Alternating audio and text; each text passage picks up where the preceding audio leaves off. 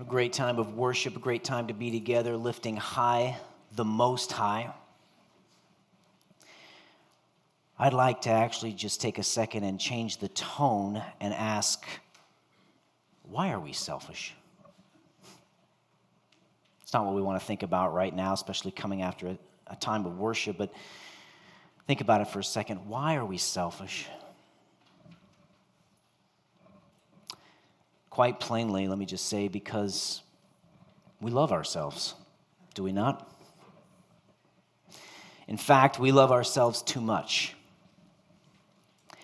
Can I make a statement that self-love is probably the real pandemic in our world today?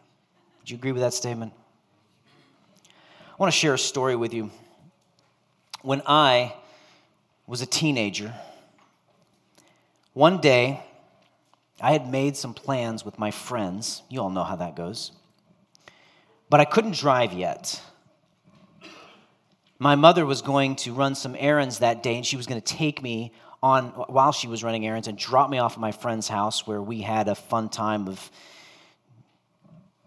playing instruments together, video games, whatever we were going to do.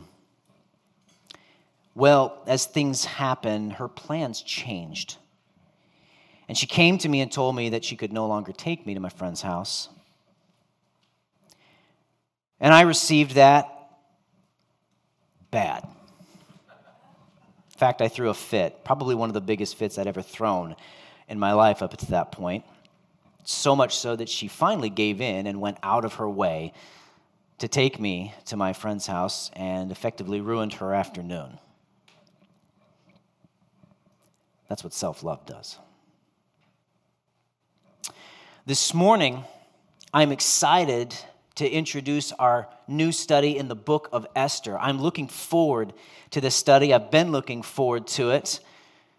I'm looking forward to digging into this marvelous book and unearthing the truths that God wants us to learn. We're going to start off this morning by looking at a king who's infected with self-love. King Ahasuerus. He loves himself way too much, and we're going to see from chapter 1 what that causes him to do. But first, I want to give you a little bit of background, going back sometime before the book of Esther. The Israelites, you may know, at this time in history, have been in exile.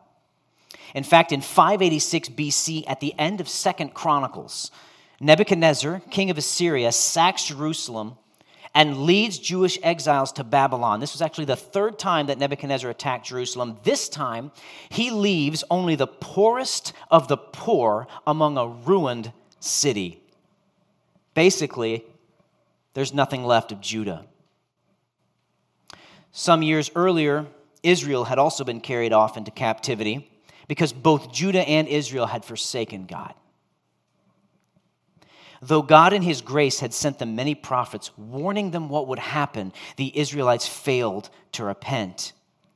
And so God carried out the curse that he put in Deuteronomy chapter 28, that enemies would come and subdue them if they forsook him.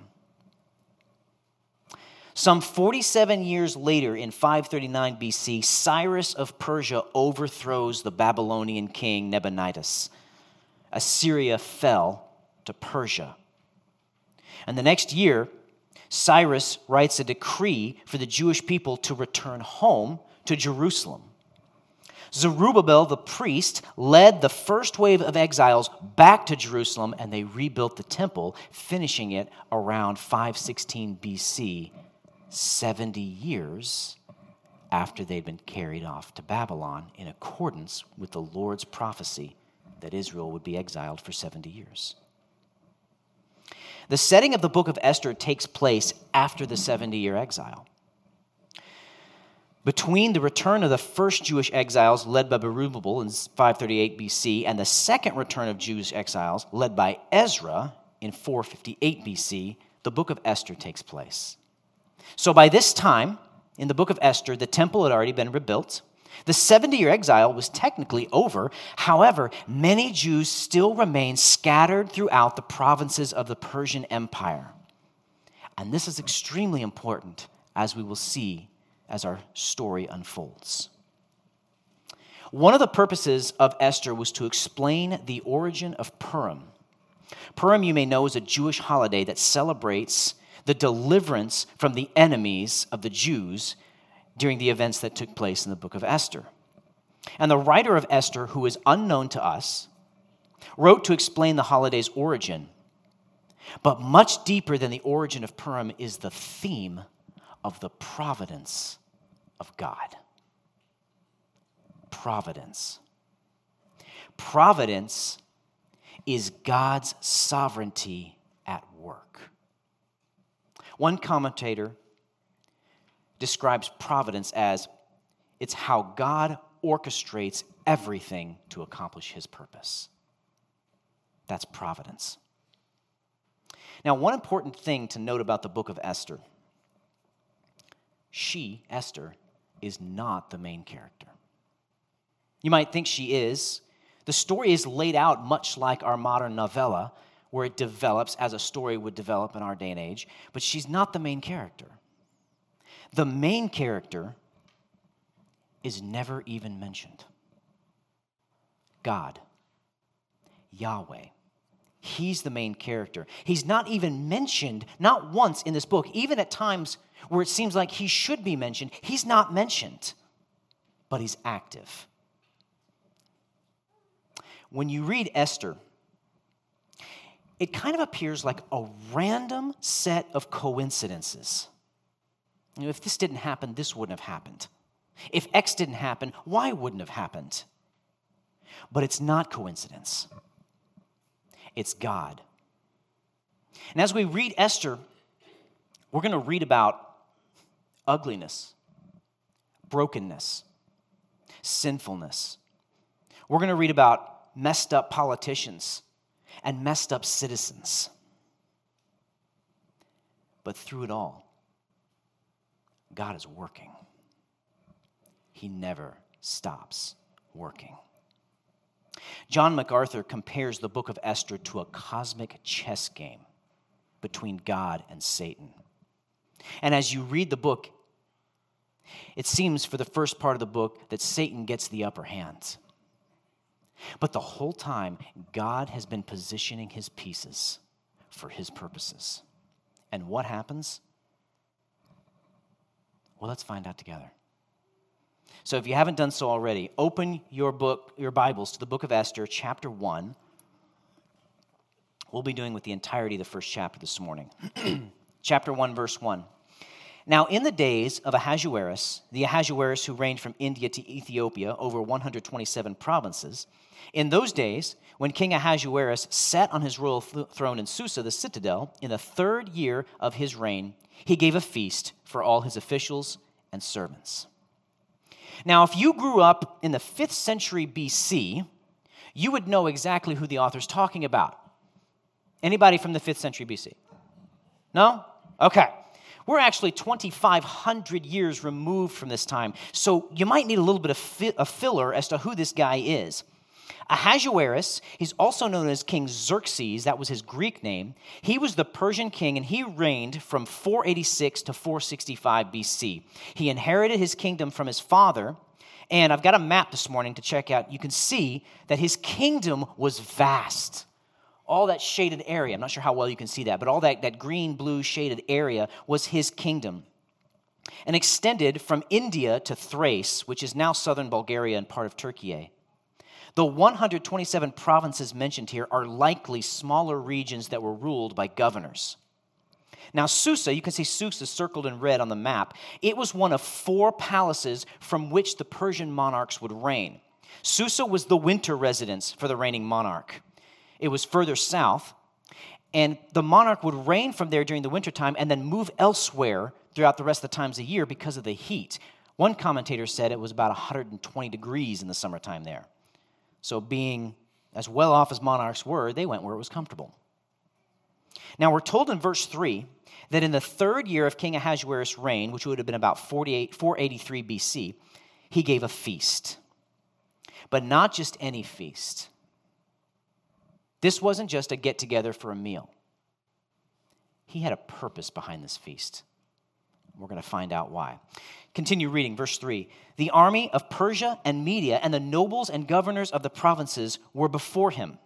Now, real quick, this idea of Persia and Media were separate nations, but they were ethnically related. When the Persian king Cyrus overthrew Assyria, the Medes joined with the Persians, and thus they became the Medo-Persian Empire. Perhaps you've heard that term. Now, in our text, all these high-profile people are at this feast. Nobles, governors, politicians, in other words. And I want you to picture this in your mind. They gather for a massive feast. So picture with me plates of succulent meats, mounds of exotic fruits, bowls of drink on large, elaborate tables. Probably a bad idea for me to be explaining this before lunch, but banquets. By the way, we're going to see in the book of Esther, banquets play a huge role. There's 3 banquets here in chapter 1. There's a banquet in chapter 2. There are banquets in chapters 5 and 7. And then near the end of the book, there's feasting and celebration. Now, watch what happens next, verse 4. While he showed the riches of his royal glory, let me back up, verse 3. The army of Persia and Media and the nobles and governors of the provinces were before him, while he showed the riches of his royal glory and the splendor and pomp of his greatness for many days, 180 days. All these political people are gathered for this extravagant feast, and Ahasuerus displays before them his immense riches. Mounds of gold, silver, bronze, jewels, and material possessions.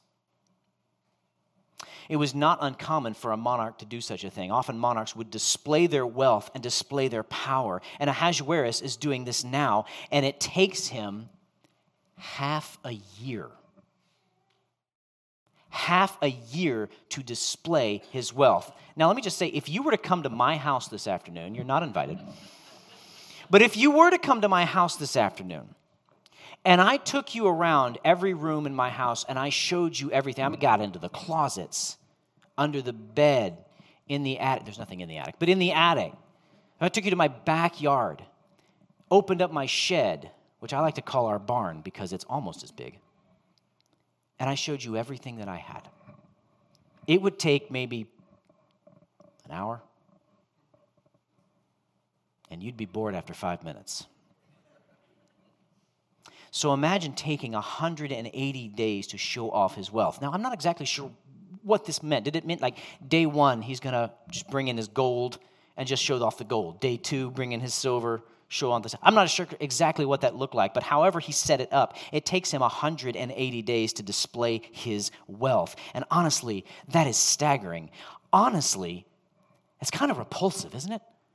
To think of somebody owning that much stuff.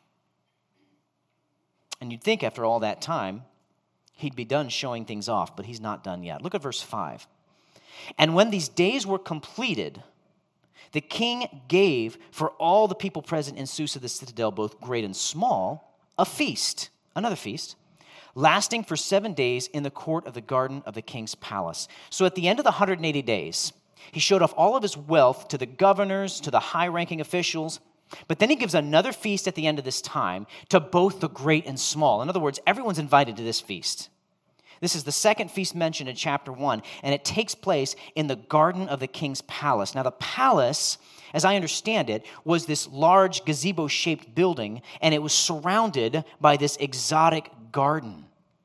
Trees, plants, probably flowers, probably waterworks, pools and baths and other things. Most likely it was a very lush, very beautiful, very large place. And this is where the feast happened. Then the author goes on to describe the decorations. Read along with me. There were white cotton curtains and violet hangings fastened with cords of fine linen. and purple to silver rods and marble pillars, and also couches of gold and silver on a mosaic pavement of porphyry, marble, mother of pearl, and precious stones.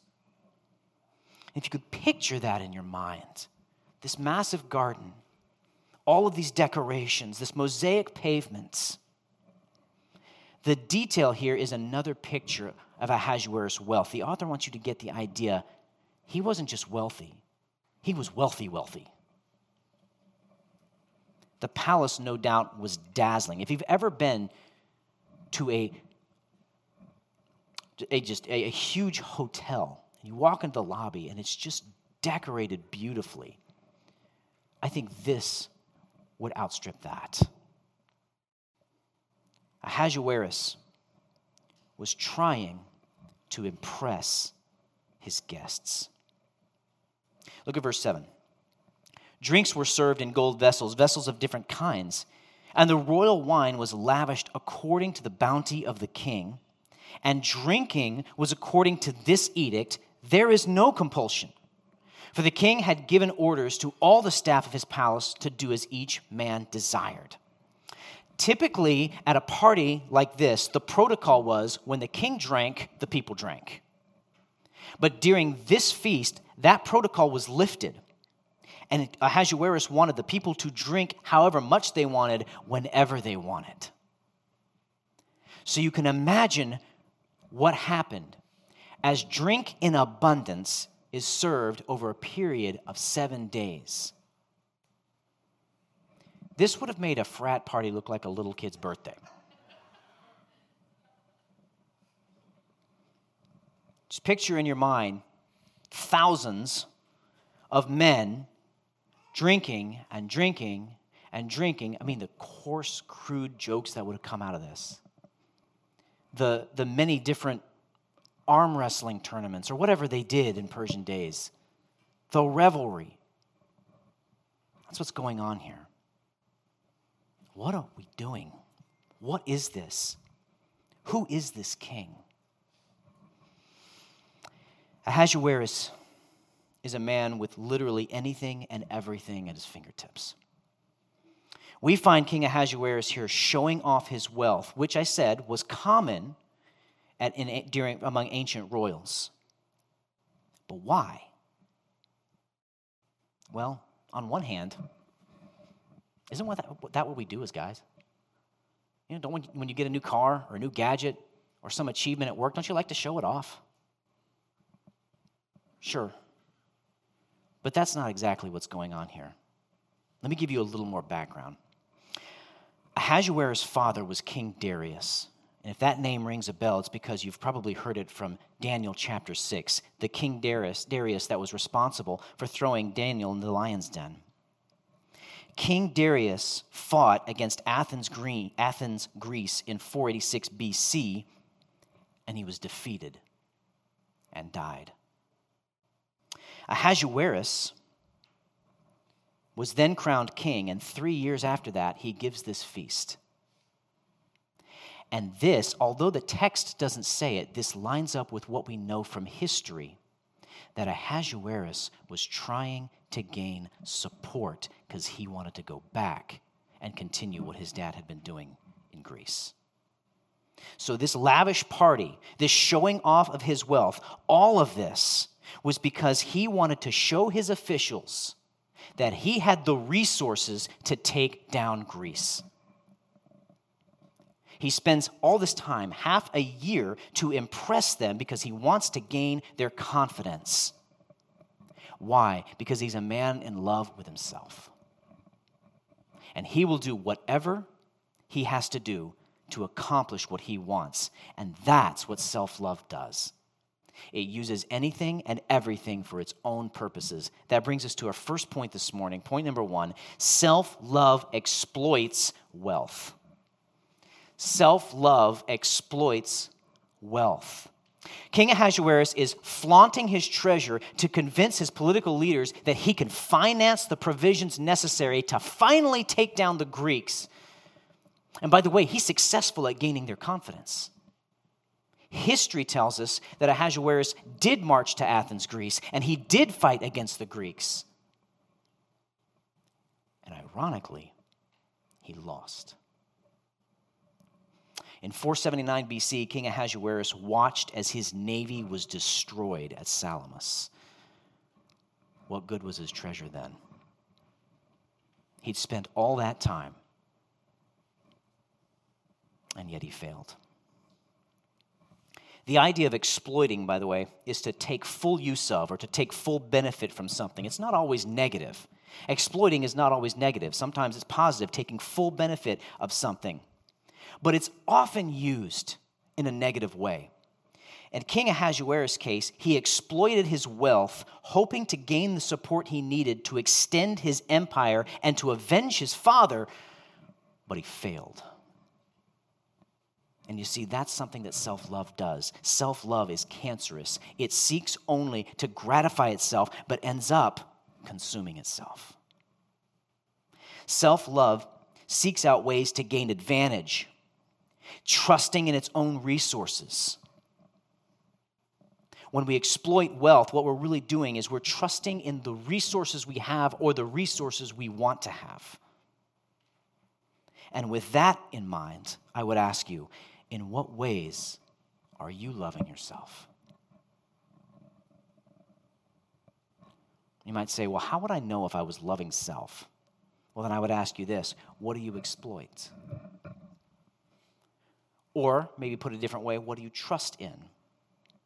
How are you depending on material things rather than God? How are you putting your hope or security or gratifying yourself in what you own or what you would like to own rather than in God? Let me give you a small example. Remember Blockbuster Video? When was the last time you were in a Blockbuster Video? If you know anything about their history, you'll think at least 12 years. Well, I remember in the 1990s, going to Blockbuster was a Friday event. My dad would get off work, we'd go to Blockbuster, we'd get a movie for the night, we'd have fun as a family. It was honestly awesome. Blockbuster stores were everywhere, which honestly was part of their problem.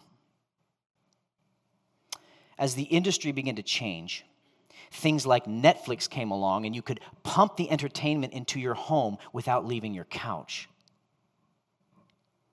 Blockbuster refused to change. Instead, they trusted in their stores. They believed people would keep coming, but the problem is they didn't. And in 2010, Blockbuster went bankrupt as a result of trusting in their stores and failing to keep up with the changes in industry. Now, how do we fall into this trap? It's really easy. We pursue jobs, cars, houses, material possessions, even good food. Excuse me. We get caught up in the ecstasy of all of these things, and somewhere under the surface, deep inside, our hearts fool us into thinking, this will gratify me. This will gratify my deepest desires. This will make me happy. I'm going to exploit XYZ for me. We put our trust into so many things. Why? Because we're looking for something to make us happy. Why? Because we love ourselves. John Piper says, your love for yourself is very simply your desire to be happy and to do whatever it takes to make your life the way you want it. I want to read that again. Your love for yourself is simply your desire to be happy and to do whatever it takes to make your life the way you want it. Now, what's so wrong with that? Honestly, in and of itself, nothing. In and of itself, nothing, except our self-love is motivated by selfishness. We love ourselves too much. That's the problem. Ahasuerus loved himself too much, and he used all he had for selfish reasons. And we stop and think, are we really any different? No one in this room has the amount of wealth that Ahasuerus had, but what has God given you? And how does that snatch your affection away from him? Nothing is wrong with possessions. Don't misunderstand me. Nothing is wrong with wealth. But when we are so consumed with material things, looking to them for satisfaction or exploiting them to gain something else in hopes of gaining satisfaction, we are a far cry from what really satisfies and what's really important. So I would ask, in what ways do your possessions or the possessions you would like to have dominate your heart?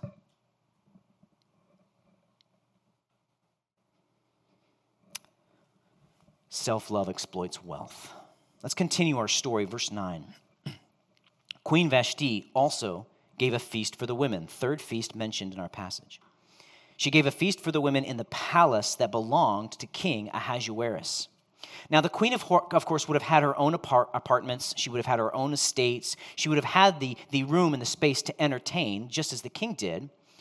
However, what's interesting here is that Persian culture did not dictate men and women eating separately. We're honestly not given a reason why the queen was not with the king at this time. However, one commentator suggests that their separation at the feast may foreshadow their separation to come.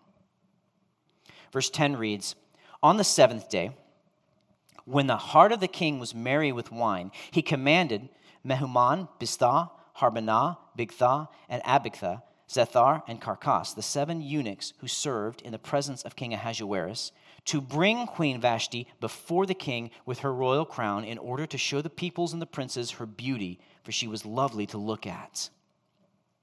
So it's the 7th day of the feast, last day of the feast, and it says that the king's heart was merry with wine, which is a nice way to say that he was drunk.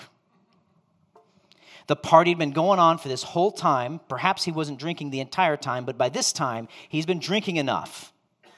And it's interesting to note, history records that Persians would make important decisions while drinking. In fact, their officials would gather together to drink and to make plans for war. And then when they would sober, they would validate the plans. Not exactly a great idea. That's possibly what was going on here. And something else I want to point out from the text. He mentioned 7 eunuchs. Now, eunuchs served the king in various capacities, and to be honest with you, eunuchs were very valuable to kings. As awful as it is, eunuchs were highly valued because they couldn't have families to distract them from serving. They could also be entrusted with the king's harem because they posed no sexual threat there. They couldn't have children by anyone, including the harem, so there was no chance of a child, not the king's, to be mistaken as royalty. And they were less likely to be involved in conspiracies because they couldn't have heirs to subvert the throne. So as awful as it is, you can see from a king's point of view why they were so highly valued. Now, the reason he sent 7 isn't exactly clear, but it's probably another way of flaunting his possessions. One servant would have done. Go get the queen. But he's showing off, so he sends 7. Watch what happens. Verse 12. But Queen Vashti refused to come at the king's command delivered by the eunuchs. At this, the king became enraged, and his anger burned within him. Now, having shown off his massive wealth, taking 180 days to show it off, he now wants to show off his greatest treasure, his queen. But Vashti refuses to come. And this verse and her response have been greatly debated amongst people. Some people say that her refusal was sheer defiance. She's entertaining women at her own feast, and in front of these women, she wants to save face, so she's just outright defiant. No, I'm not coming. That's possible. It's possible she was simply defiant. But there might be more to the story here.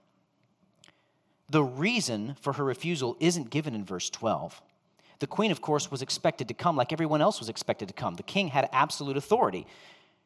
But there's some interesting details about Persian culture. At this time, it was prohibited by law for royal women to appear in public.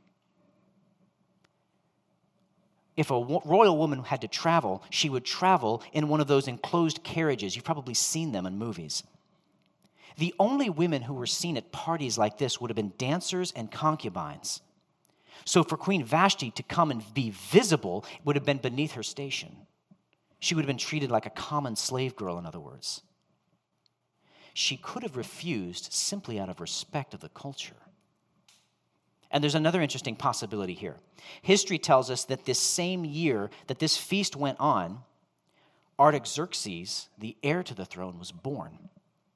It actually could be possible that at this time, Vashti was very pregnant and unable to come. So whether she was defiant, whether she simply refused out of respect for culture, or whether she was unable, simply just unable, she didn't come. Whatever reason, the result was the king lost face in front of those he was trying to impress, and he got angry. Our second point we see from the text, point number 2, self-love exploits people. Self-love exploits people. Now, we've already talked about how King Ahasuerus exploited his wealth to gain support for his campaign against Greece. Now we see he's exploiting people, namely his wife. He is drunk, and he's honestly acting like a fool, because if you stop and you think about it, who in their right mind would parade their wife in front of a huge group of drunken men? Someone who loves himself. That's who. You know, using wealth and possessions to gain approval or increase status is bad enough, but using people is downright appalling. And if you think about it, he's not just exploiting the queen. He's been exploiting his whole military this whole time because he's trying to gain their support to go and do what he wants to get done. Ahasuerus will use anyone and everything to accomplish his purposes. Do you know anybody like that? Let me share a story with you. One time in college, there was a guy that I knew, but I really didn't have a relationship with. I'd spoken maybe 2 or 3 words with him, you know. Out of the blue one day, he invites me up to his room to play video games. Now, I thought it was a little weird because I didn't have a relationship with this guy, but I thought, hey, video games, cool, all right.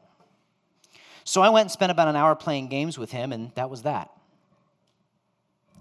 The next day, you guys remember cassettes? I had a mini cassette recorder. Mini cassette. About 4 of them was about take up the size of a regular sized cassette. It was awesome. I miss cassettes. Well, this guy just out of the blue asked to borrow it. And then it clicked. He was trying to butter me up because he wanted to borrow my recorder. And to be honest with you, if he'd have just asked, I'd have said yes. Why did he think he needed to get in my good graces? I don't know. And that's a minor thing. That's a minor thing. I felt a little used, but that's a minor thing compared to Ahasuerus. Honestly, I hold no ill will toward that guy. But my point I'm trying to make, be careful not to exploit people. Be careful not to use people. Be careful not to use a relationship as a means to an end. You might ask yourself, how do I know if I'm exploiting someone? I mean, after all, the Bible tells us our hearts are desperately wicked, and we could be exploiting people and not even realizing it. One way to know you're exploiting someone is if you get angry when they don't want to do what you want to do. Again, we're talking about self-love here. Another way, if you find yourself constantly pointing out somebody else's mistakes and weaknesses to make yourself look and feel better, that's a sign you're exploiting someone. If you have somebody that works for you and you're constantly wanting them to do their job, which is good, but you never express gratitude or appreciation for that person, that could be a sign that you're using that person as a means to an end. Relationships are tricky, yes. And I know you sometimes will catch yourself doing things like this, but that doesn't automatically mean you're a bad person. That's not what I'm trying to say. What I am trying to say is we need to be careful with our relationships. We need to let love be our guide, not self-love, but love for others. So the queen refused to come. The king gets angry. And I don't know if you're aware of this, but an angry king is not a good thing. What does he do? Verse 13. Then the king said to the wise men who knew the times, For this was the king's procedure toward all who were versed in law and judgment. The men next to him being Karshana, Shethar, Adamatha, Tarshish, Meres, Merasanah, and Memucan, the 7 princes of Persia and Media, who saw the king's face and set first in the kingdom. So the king gets angry, but the first thing he does is he gathers his most trusted advisors. And let me just point out, that was a wise thing to do. Not make a rash decision, but to bring in advisors. Let's talk about this. And let me just point it out there. If you're struggling with a decision, talk to wise people. That's a good thing to do. Talking with trusted people is smart, but you have to be careful who you talk to. These men had agendas of their own. And these men, by the way, they would have been high-ranking officials. It says they saw the king's face, which meant that they were close to the king. Not just anybody could get close to the king. You ever tried to get close to the president? Don't try it. Not just anybody could get close to the king. And by the way, it says these were the king's wise men. It's very likely that back during the days of King Nebuchadnezzar, Daniel would have been among these men. By this time, Daniel's probably dead, but back when Nebuchadnezzar reigned, he was probably among these men. What do? Verse 15. King Ahasuerus asks, according to the law, what is to be done to Queen Vashti? Because she has not performed the command of King Ahasuerus delivered by the eunuchs. Then Memucan said in the presence of the king and the officials, not only against the king has Queen Vashti done wrong, but also against all the officials and all the peoples who are in all the provinces of King Ahasuerus. In other words, all your guests. Verse 17, for the queen's behavior will be made known to all women, a.k.a. all the wives of your guests who are right now at the feast with the queen, causing them to look at their husbands with contempt, since they will say, King Ahasuerus commanded Queen Vashti to be brought before him, and she did not come. This very day, the noble women of Persia and Media who have heard of the queen's behavior will say the same to all the king's officials, and there will be contempt and wrath in plenty. What happened to you, O king, is going to happen to your officials, and you'll lose your support. Vashti is about to undo everything he's been doing for the last 180 days. Beware the power of a woman. No wonder he's angry. They're saying, this is bad, king. This is very bad. You know what's motivating them right now? Anger, yes, but also fear. Fear is motivating them. Fear of losing control. You want to know the ironic thing about King Ahasuerus?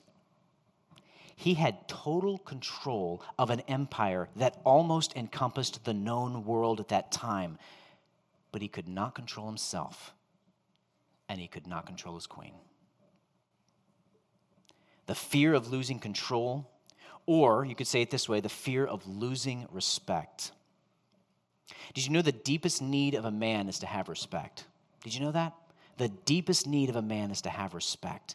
And King Ahasuerus is about to lose not only the respect of his queen, but also the respect of his officials. What are we going to do about this? Look at verse 19. This is Memucan still speaking.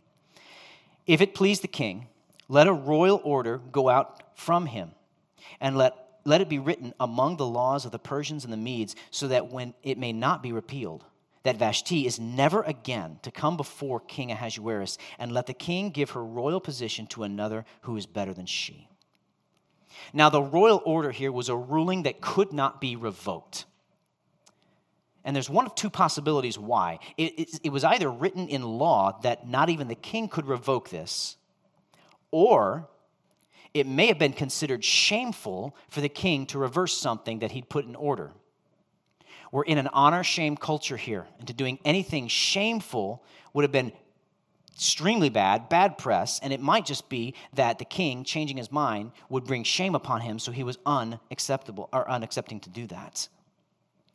In other words, once this ruling goes into effect, there is no turning back, and that is very important because it introduces an element that is of huge importance to our story. Now note here, Vashti is not executed, although he probably had the power to do that. She's not divorced. She's made an example of. She's demoted. It's actually likely that she stays within the king's harem, but would no longer be able to come before the king, which means she's not even free to marry another man. Once you're in the king's harem, that's it. You belong to him. In other words, she is essentially banished within the kingdom. She's a prisoner, and she has absolutely no hope of any kind of life. Verse 20. So when the decree made by the king is proclaimed throughout all his kingdom, this is Memucan still speaking, for it is vast, all women will give honor to their husbands, high and low alike. Verse 21. This advice pleased the king and the princes, and the king did as Memucan proposed. He sent letters to all the royal provinces, to every province in its own script, and to every people in its own language, that every man be master in his own household and speak according to the language of his people. Last point this morning, self-love exploits power. Self-love exploits wealth, self-love exploits people, and self-love exploits power. The king has absolute authority, and because of anger and fear, he and his advisors resort to forcing all the women in the kingdom to honor their husbands. The fear of losing respect drives these men to force respect from women, which is really no respect at all. The king's self-love has caused him to use his power to manipulate and control every woman in his empire. He responds to his own fear by putting fear in others. And that's what self-love does. Now, I know that no one in this room has absolute power like Ahasuerus did, but we all have power to one degree or another. Some of us are physically stronger than others. Some of us hold positions of authority. Some of us are well educated. Some of us are, you could go on and on. Power is not a bad thing. After all, God has infinite power. And what kind of power has he given you? What kind of power has God given you, and how do we use our power? Do you use your power to influence or to intimidate? Do you use your power to help others or strictly help yourself? Put a different way, do you keep yourself under control when tough situations occur? When you're faced with a situation where you could exercise the power to dominate the situation, do you instead look for ways to love? Perhaps a good example of this would be a parent. Parents have power. And we could either use our power to dominate our kids and force obedience out of them, which would likely later result in a child going astray, or we can use our power to love. And God give us the strength to do that. This passage shows us three things we see about King Ahasuerus. He exploited his wealth to gain the confidence of his soldiers. He exploited his queen, or tried to exploit his queen to show her off. And he exploited his power out of anger and fear to dominate the women in his kingdom, all because he was affected with self-love. Now, I said earlier, we all struggle with self-love. And after we've walked through this, you might think, well, the way to conquer self-love then has got to be to self-loathe. But that's not the right answer. You know, we're never told in God's word to hate ourselves, ever. Interestingly enough, we're never told not to love ourselves either. We're never told not to love ourselves, and we're never told to love ourselves according to God's word. What the Bible does tell us to do is to love others like we love ourselves. In other words, the depth of your love for yourself, love others in that way. Now, don't misunderstand me, because the Bible's message is not love yourself more and more so you'll love others. That is not the Bible's message. The Bible assumes what is already true, that we love ourselves. We just do. The problem is we love ourselves too much And the way to balance that, the Bible tells us, is to love others like we love ourselves. See, I wouldn't say that love for self is a product of the fallen world. I wouldn't say that. I would say loving ourselves too much is a product of the fallen world. So what do we do about this? We love our neighbor as ourselves. We seek their good in the same way we seek our good. We seek their comfort in the same way we seek our comfort. We seek their protection in the same way we seek our protection. But how am I supposed to do that in a world where all I can think of is me? Because I'm broken. The way to do that is to fix our love on Christ. Fix your love on He who loves you without measure. What is the gospel? The gospel is simply this: I am wretched, but I am loved. I don't deserve it, but I'm forgiven. And I'm loved and I'm forgiven so that I'm free to love God and by extension, other people. I want to show you something here. I said this earlier in the introduction, but everything that has happened in the first chapter of Esther is a set of, everybody looking, coincidences. Everything that's happened up to this point is a set of quote-unquote coincidences. If the king had not gotten drunk, if the king had not ordered his queen to come, if Vashti had not refused, and if the king and his counselors had not put this law into effect, the whole story of Esther would not have happened.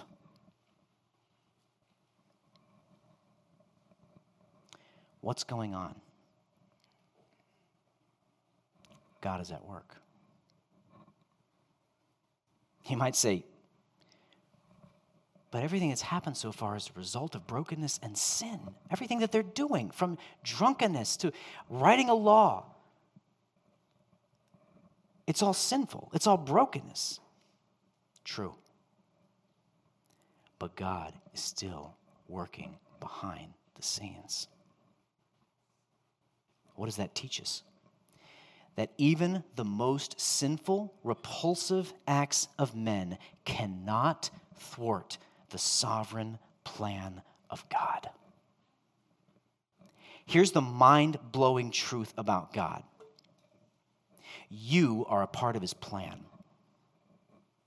Whether you want to be or not, you are a part of God's plan. King Ahasuerus did not submit to God. Yes, he was a wicked man, but he was a part of God's plan. And so are you. You can either receive Him and be a part of His plan and be blessed by Him, or you can reject Him, still be a part of His plan, but miss out, both here and in eternity. Either way, you are a part of God's sovereign plan. How can God, who hates sin, have a plan that involves sinful people? I don't know. He's sovereign. He's in control.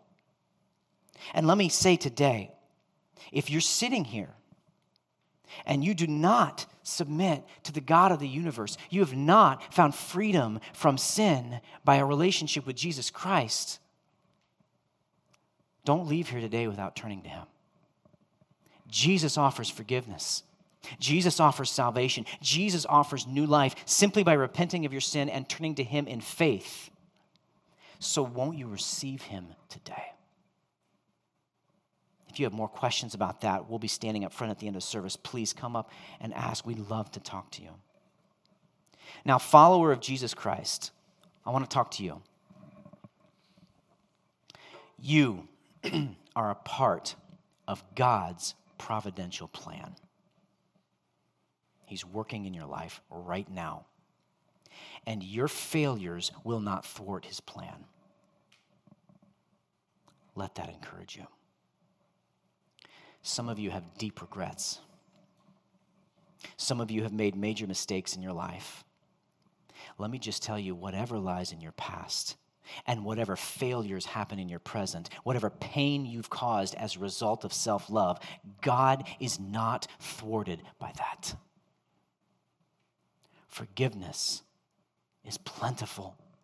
His love is never ending. Yes, there are consequences for our sins. I'm not denying that. There's even loss of heavenly reward. I'm not denying that. But God has a plan that can't be thwarted no matter our failures. He is weaving a tapestry with the threads of every human life to bring about his providential plan. And somehow, despite our failures, his plan will not be thwarted. And we, believers in Jesus, get to partake in the magnificent blessings of his providential plan. Let that encourage you, because no matter what you've done, he's working. And he's not giving up on you. He won't give up on you. Right now, God is at work in your life, even when you don't see it. We sang about it. Even when you don't feel it, he's working. He never stops working. The many thousands of coincidences in your life all have a purpose. Let me just add to that. The pain you've experienced in your life, the loss you've experienced in your life, the sorrow you've experienced in your life, it's not for nothing. It has a purpose. One day, we'll be able to step back and view our lives and see how God was working behind the scenes the whole time to incorporate everything into his master plan. John 12:27, Jesus says this, "Now my soul is troubled. And what shall I say? Father, save me from this hour. But for this purpose I have come to this hour. Father, glorify your name."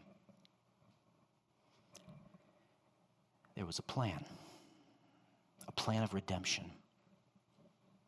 And Jesus, God himself, made a promise that he would not repeal, even when it came to the cross. The apex of God's plan in human history happened at the cross. The many millions of sins done at the hands of vile, twisted, self-loving people were poured onto the only completely selfless man who ever lived. And when Jesus was praying in the garden, 3 times he came to the disciples, and you know what he found them doing?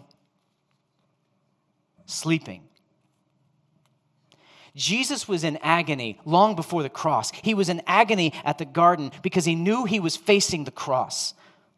He knew what was coming, and he had asked his closest friends to watch and to pray during his most vulnerable hour. And what did these clueless, bumbling, self-loving disciples do? They fell asleep. Jesus comes, sees them sleeping. These are the people he's going to die for. These are the people he's going to be scourged for. These are the people he's going to wear a crown of thorns for, be stripped for, be nailed to a cross for, be stabbed for, be mocked for. These are the people who couldn't even stay awake with him. He was doing it for them, and he was doing it for you. Self-centered self-love could only be cured by an act of complete selflessness. And that's what Jesus did at the cross. Preach that truth to yourselves every day. And watch your self-love give way to selfless, God-honoring, others-focused, life-changing, agape love. Let's pray.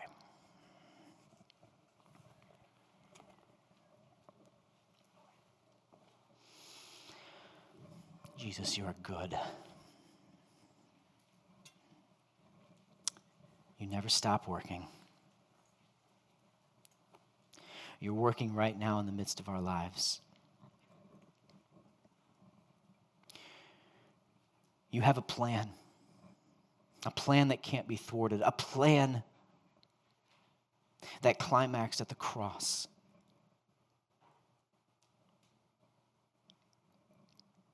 You have a plan for each person in this room. And nothing we've done can thwart that plan. Nothing we will do can thwart that plan. You are God and you're in control. But we, God, we fail. We fall so utterly short. We're so consumed with ourselves. God, forgive us. God, help us. God, restore us. Let your love change us from self-loving to others-focused. And let that love change each person in this church. Let that love change this church. That those beyond these walls can see we are a church that truly loves because we've been transformed by the love of Jesus Christ. Thank you, Jesus. We praise you and we say all this in your awesome name. Amen.